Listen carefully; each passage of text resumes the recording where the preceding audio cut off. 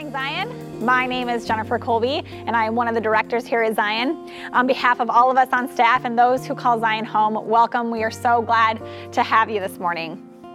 It's Valentine's Day. I hate Valentine's Day. What an awkward holiday. Fake roses, candy hearts with like cutesy words on them, teddy bears. It's kind of a weirdo of a day. But my main problem with it is that I don't know how to make it less awkward for some of you. For some of you, the words Happy Valentine's Day like warms your heart. But for some of you, it makes you want to like vomit or cry even. And this is my first time here on stage, and so if I make you cry or vomit, they're definitely never letting me come back. So here's what we're going to do instead. I'm going to read you some brutally honest Valentine's Day cards from kids in hopes that I can elicit some laughs. Dear Mom, I love you. You're doing a great job of not burping at my bus stop. Happy Valentine's Day. Mom and Dad, you are lucky you're alive. Happy Valentine's Day. Yikes. Here's a Valentine's Day poem for you. Valentine's Day is cool. You are too. You could be better, but I like you. Basically, you're okay-ish. Here's one from Miss Johnson. She is a great teacher. She's not on the Jedi Council, but she is great with the Force. And my personal favorite, Mommy, I love you.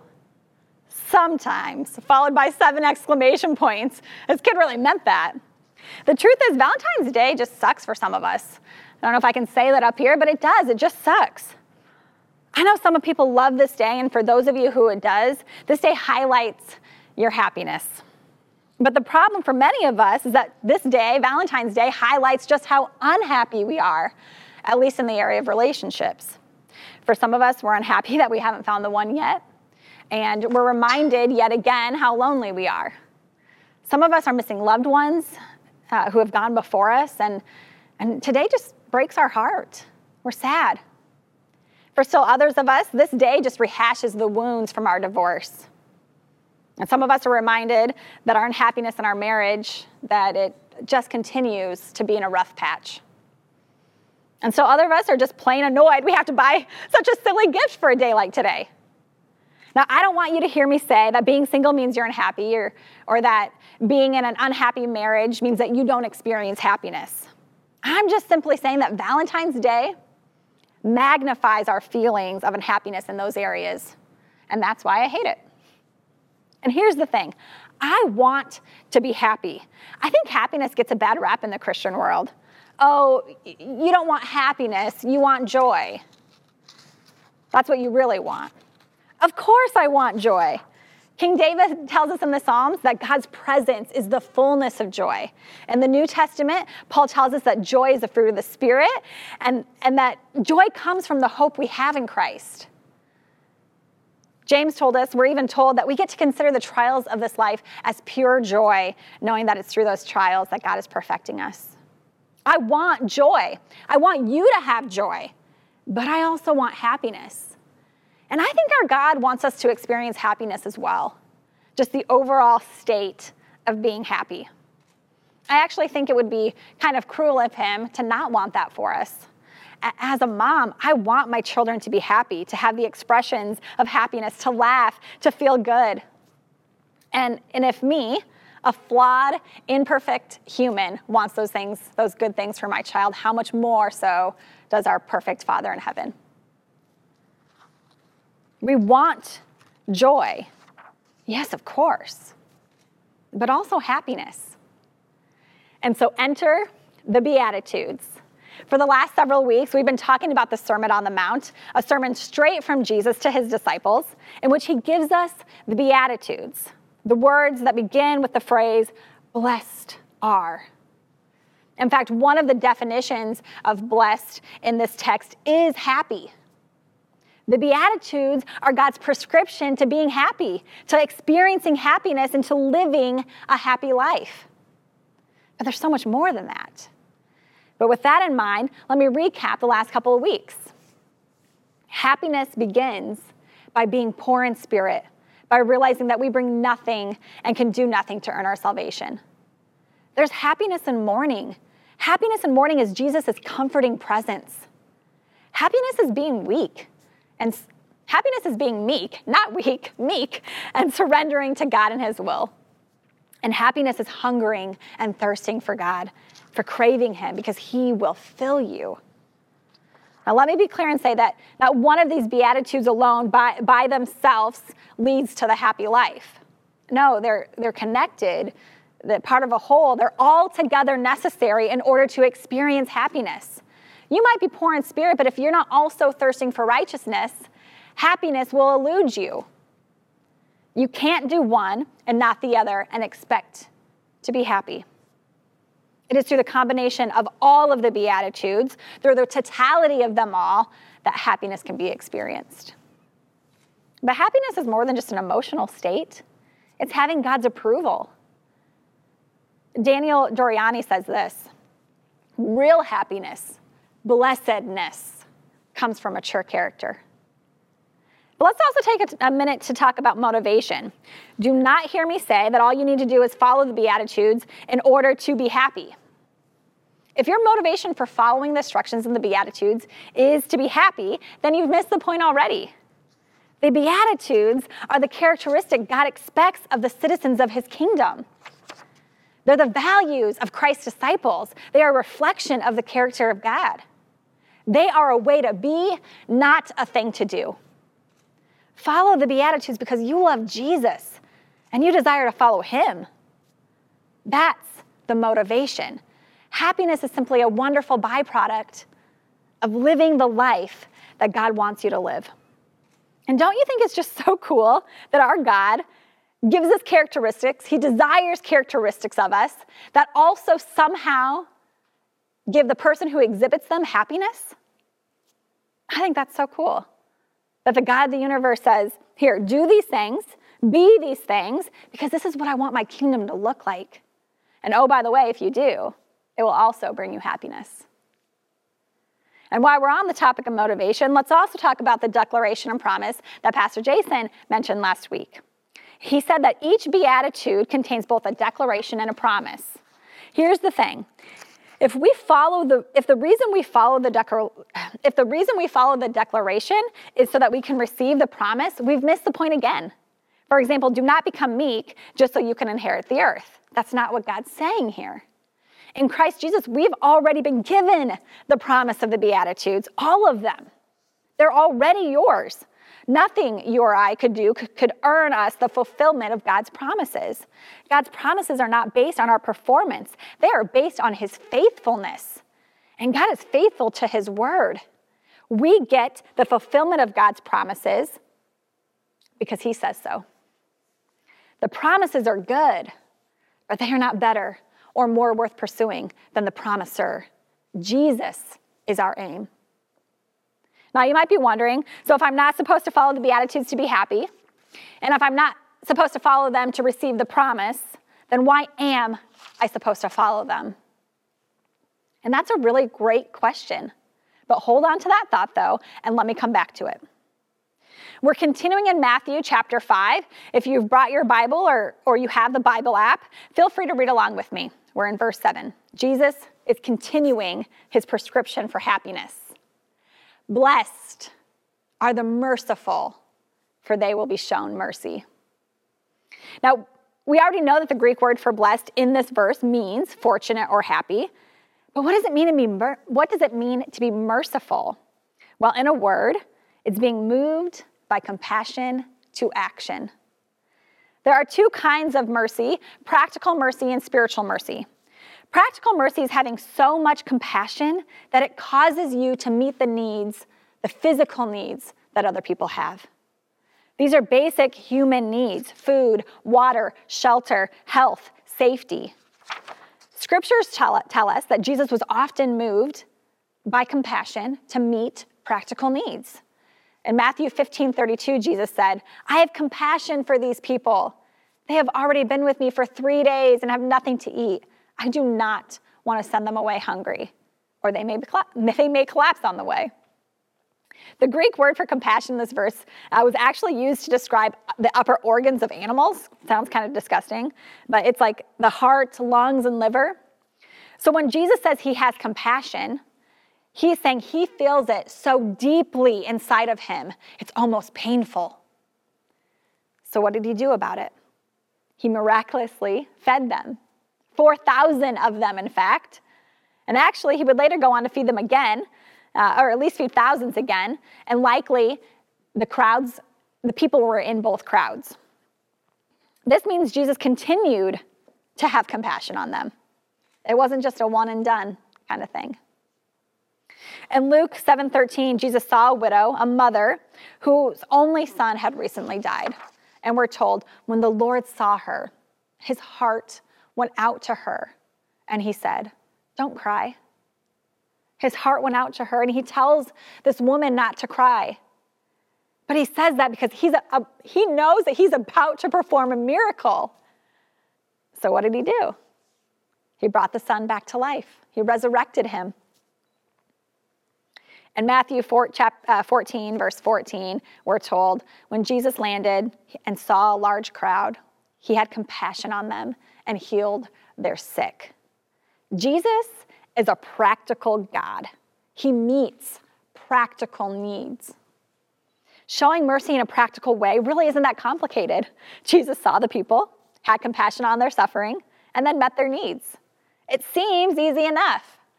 So why is it so hard for some of us? Jesus saw the people. Do you know what that implies? That implies he was looking for them. I actually think for our God, he can't not see them. For us, we have to be looking.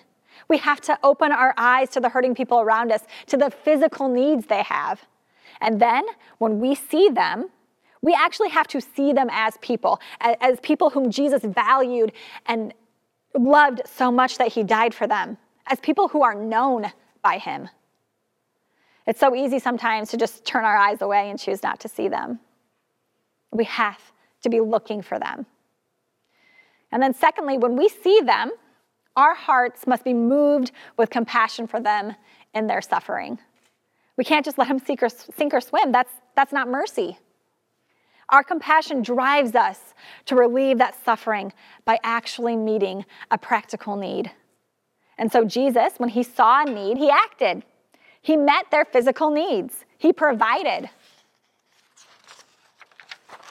I'm going to be so bold and say that through the Holy Spirit living inside of you, the same Spirit that raised Christ from the dead, you too could feed 4,000 people. You too could raise the dead. You could heal the sick. You could. But it doesn't need to be that extreme. If there's a practical need, do what you can, when you can. And if you don't know what to do, then pray and ask. Ask God what he would like you to do. And then be obedient in that. Practical mercy is just looking for people, seeing them, being moved by their suffering, and then acting, all in Jesus' name. Because here's the thing, meeting practical needs without Jesus is just charity. And I'm not asking you to be charitable. The world doesn't need more charity. The world needs more Jesus. Charity is good, but Jesus is better. I'm asking you to be merciful and to let charity flow from that mercy in Jesus' name. Providing mercy through practical means is just a way to open that door. And lastly, I need to ask, if the sufferings of this world don't break your heart, then why not? Because they broke Jesus' heart. If that's the case for you, and I think it's worth asking the question, Lord, what's causing this misalignment between your heart and mine? Why am I not in agreement with you on this? Jesus' compassion comes from his knowledge that some things just aren't the way he created them to be. And so the people he so dearly loves, suffer for it. In his goodness, there's just this compulsion inside of him to relieve that suffering. Does it exist in us? Do you want to know who are merciful people? Children. Children see physical needs and it moves them to action. A couple weeks ago, my family and I went to Phoenix, and there's a lot of homelessness in Phoenix. Now, first I need to admit to you that my heart can be kind of hard in this area. I've just seen a lot of fraud and scams over the years instead of actual real need. And so my heart is hardened some. But my daughter's heart has not. And one night in Phoenix, we were walking into Target and we saw a woman, a very talented woman, and she was playing the violin with some background music attached to it. And she had a sign that said, "I have 2 kids and need money to buy food. God bless." We walked into the store and our daughter basically harassed us the entire time we were in the store about giving money to this woman. "Mom, can we give her some money? But Mom, she has kids. But Mom, she knows Jesus." And to that I was like, "How do you know she knows Jesus?" And she was like, "Because Mom, her sign said God bless." She did this the entire time we were in the store. And as we were checking out, she had finally convinced us to give some money to this woman. But when we walked out, the woman had left. And instead, there was a man.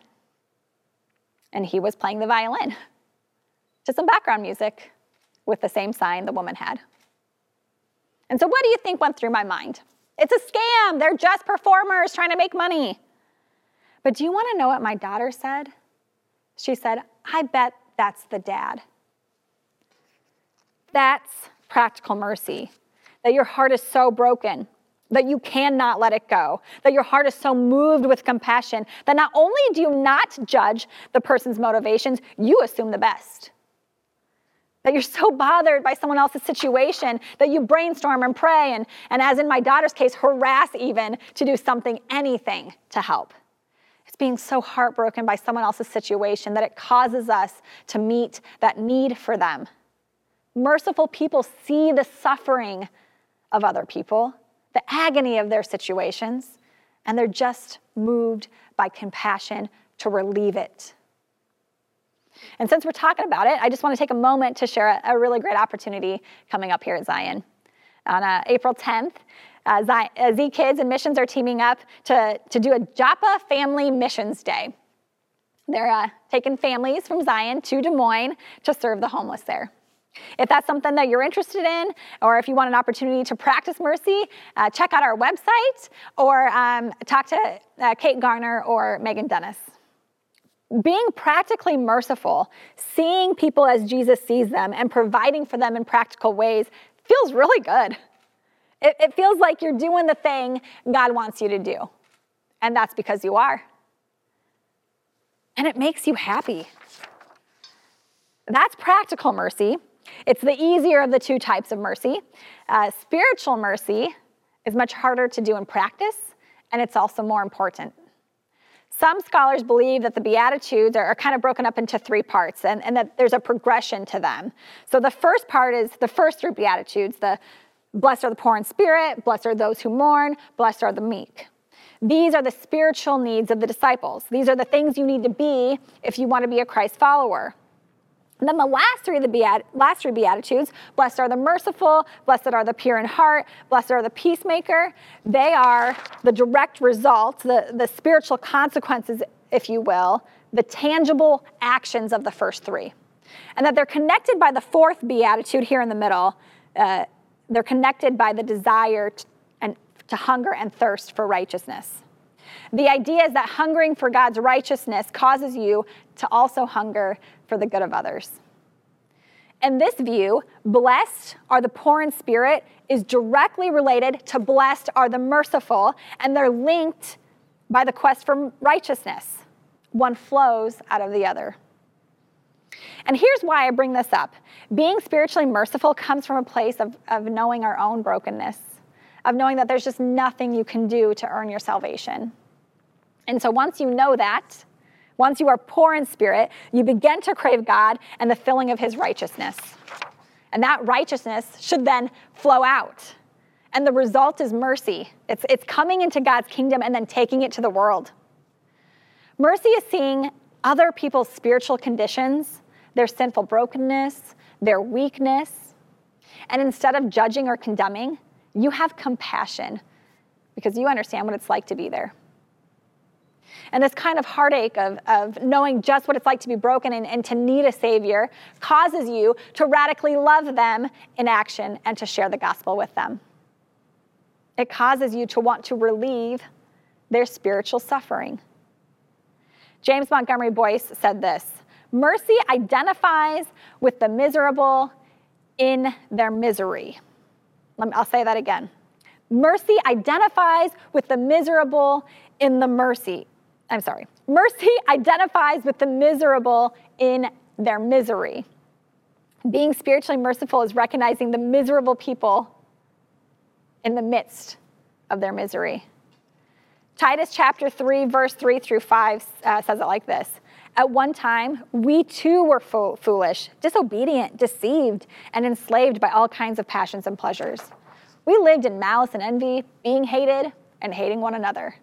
But when the kindness and love of God our Savior appeared, he saved us, not because of the righteous things we had done, but because of his mercy. Jesus saved us because although he himself was perfect, he had compassion on our brokenness.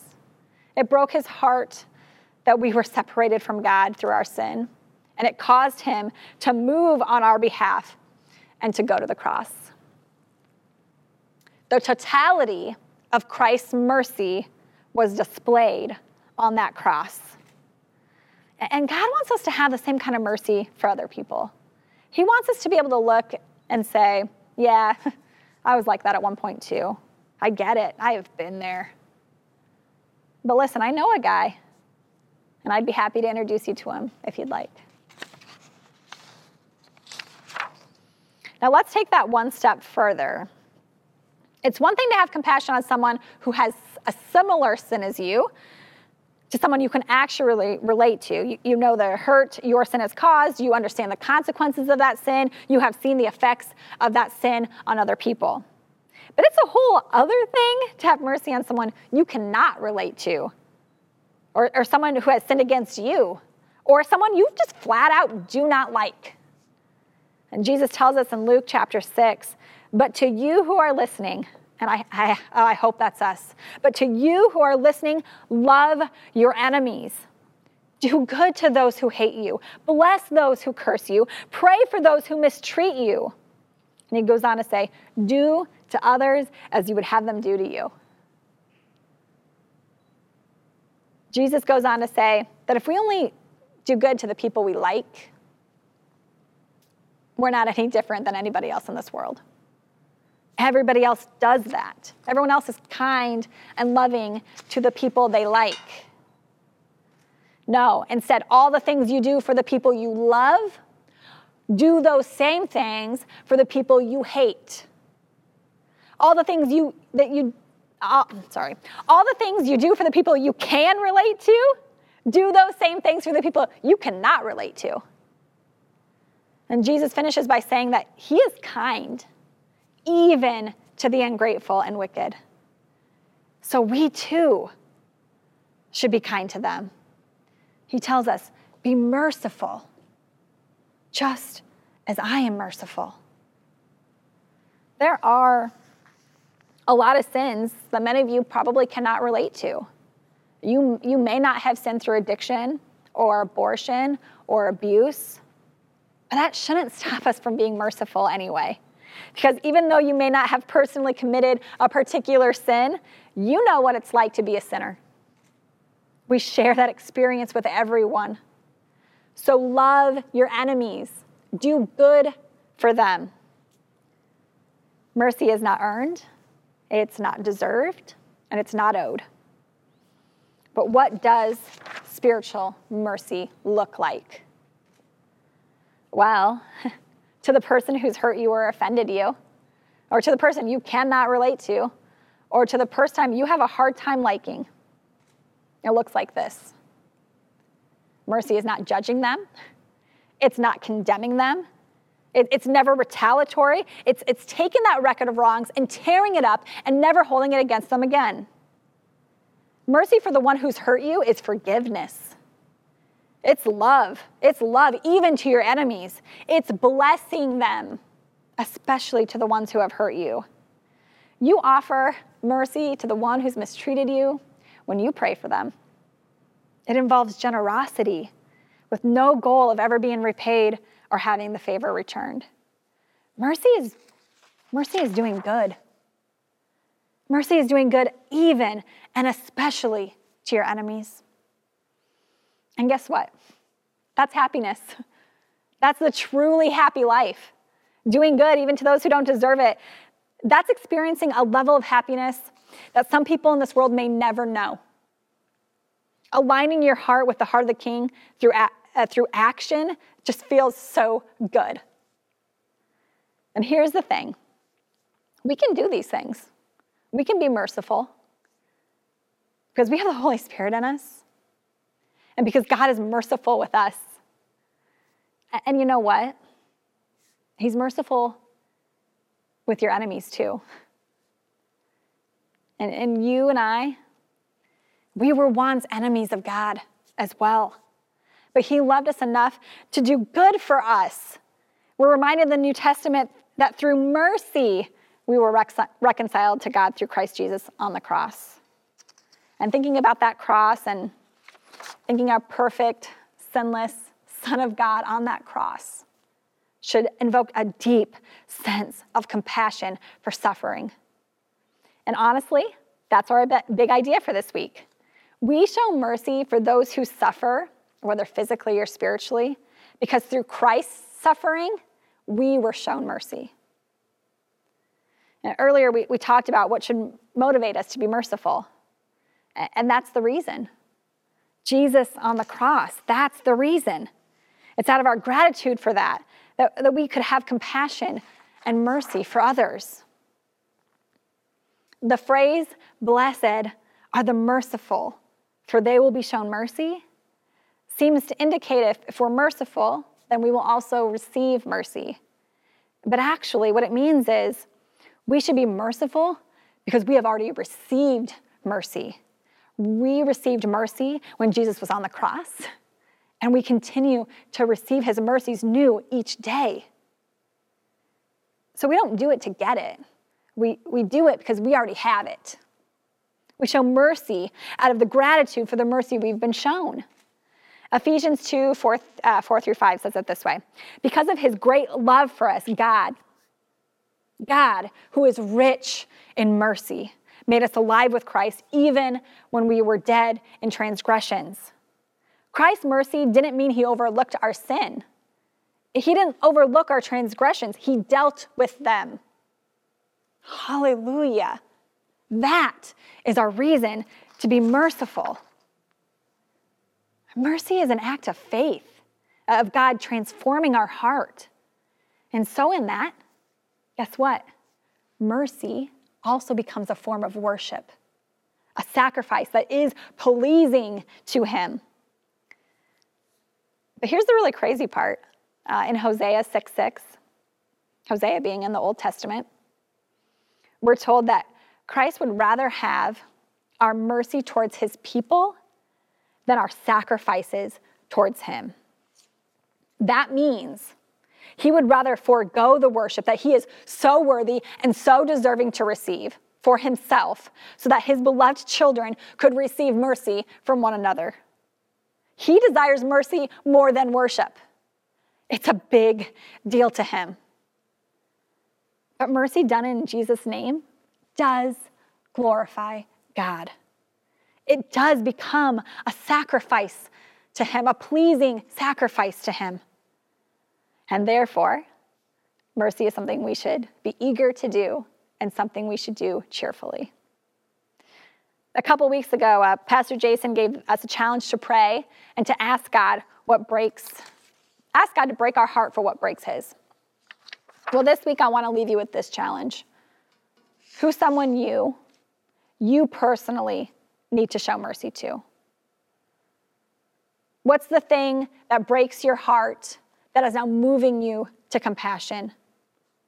And once you know it, then go do it. So, see others. Have compassion for them. Understand their sin causes them to suffer. And then introduce them to the only one who can relieve that suffering and meet their need of forgiveness and salvation. And believe me, you do this, and you will find the happy life. Let's pray. Father God, thank you for going to that cross. Thank you for exhibiting your mercy upon us on that wood, Lord. Thank you because you had such a great compassion, because you saw our brokenness, because it broke your heart that we couldn't be with a holy God, that you did something, that your compassion moved you to act on my behalf. God, I pray that out of that mercy, out of the mercy that we've already been shown and received, that we can go out and be merciful to those around us. Open our eyes, God. There are people you want us to see. Open our eyes so that we see them. And then, God, may we obediently follow you. Jesus, thank you that you give us happiness. Thank you that you want us to be happy. I love that about you, Lord. God, be with us for the rest of the day and for this week. And God, may we love you well and love others well. In Jesus' name, amen.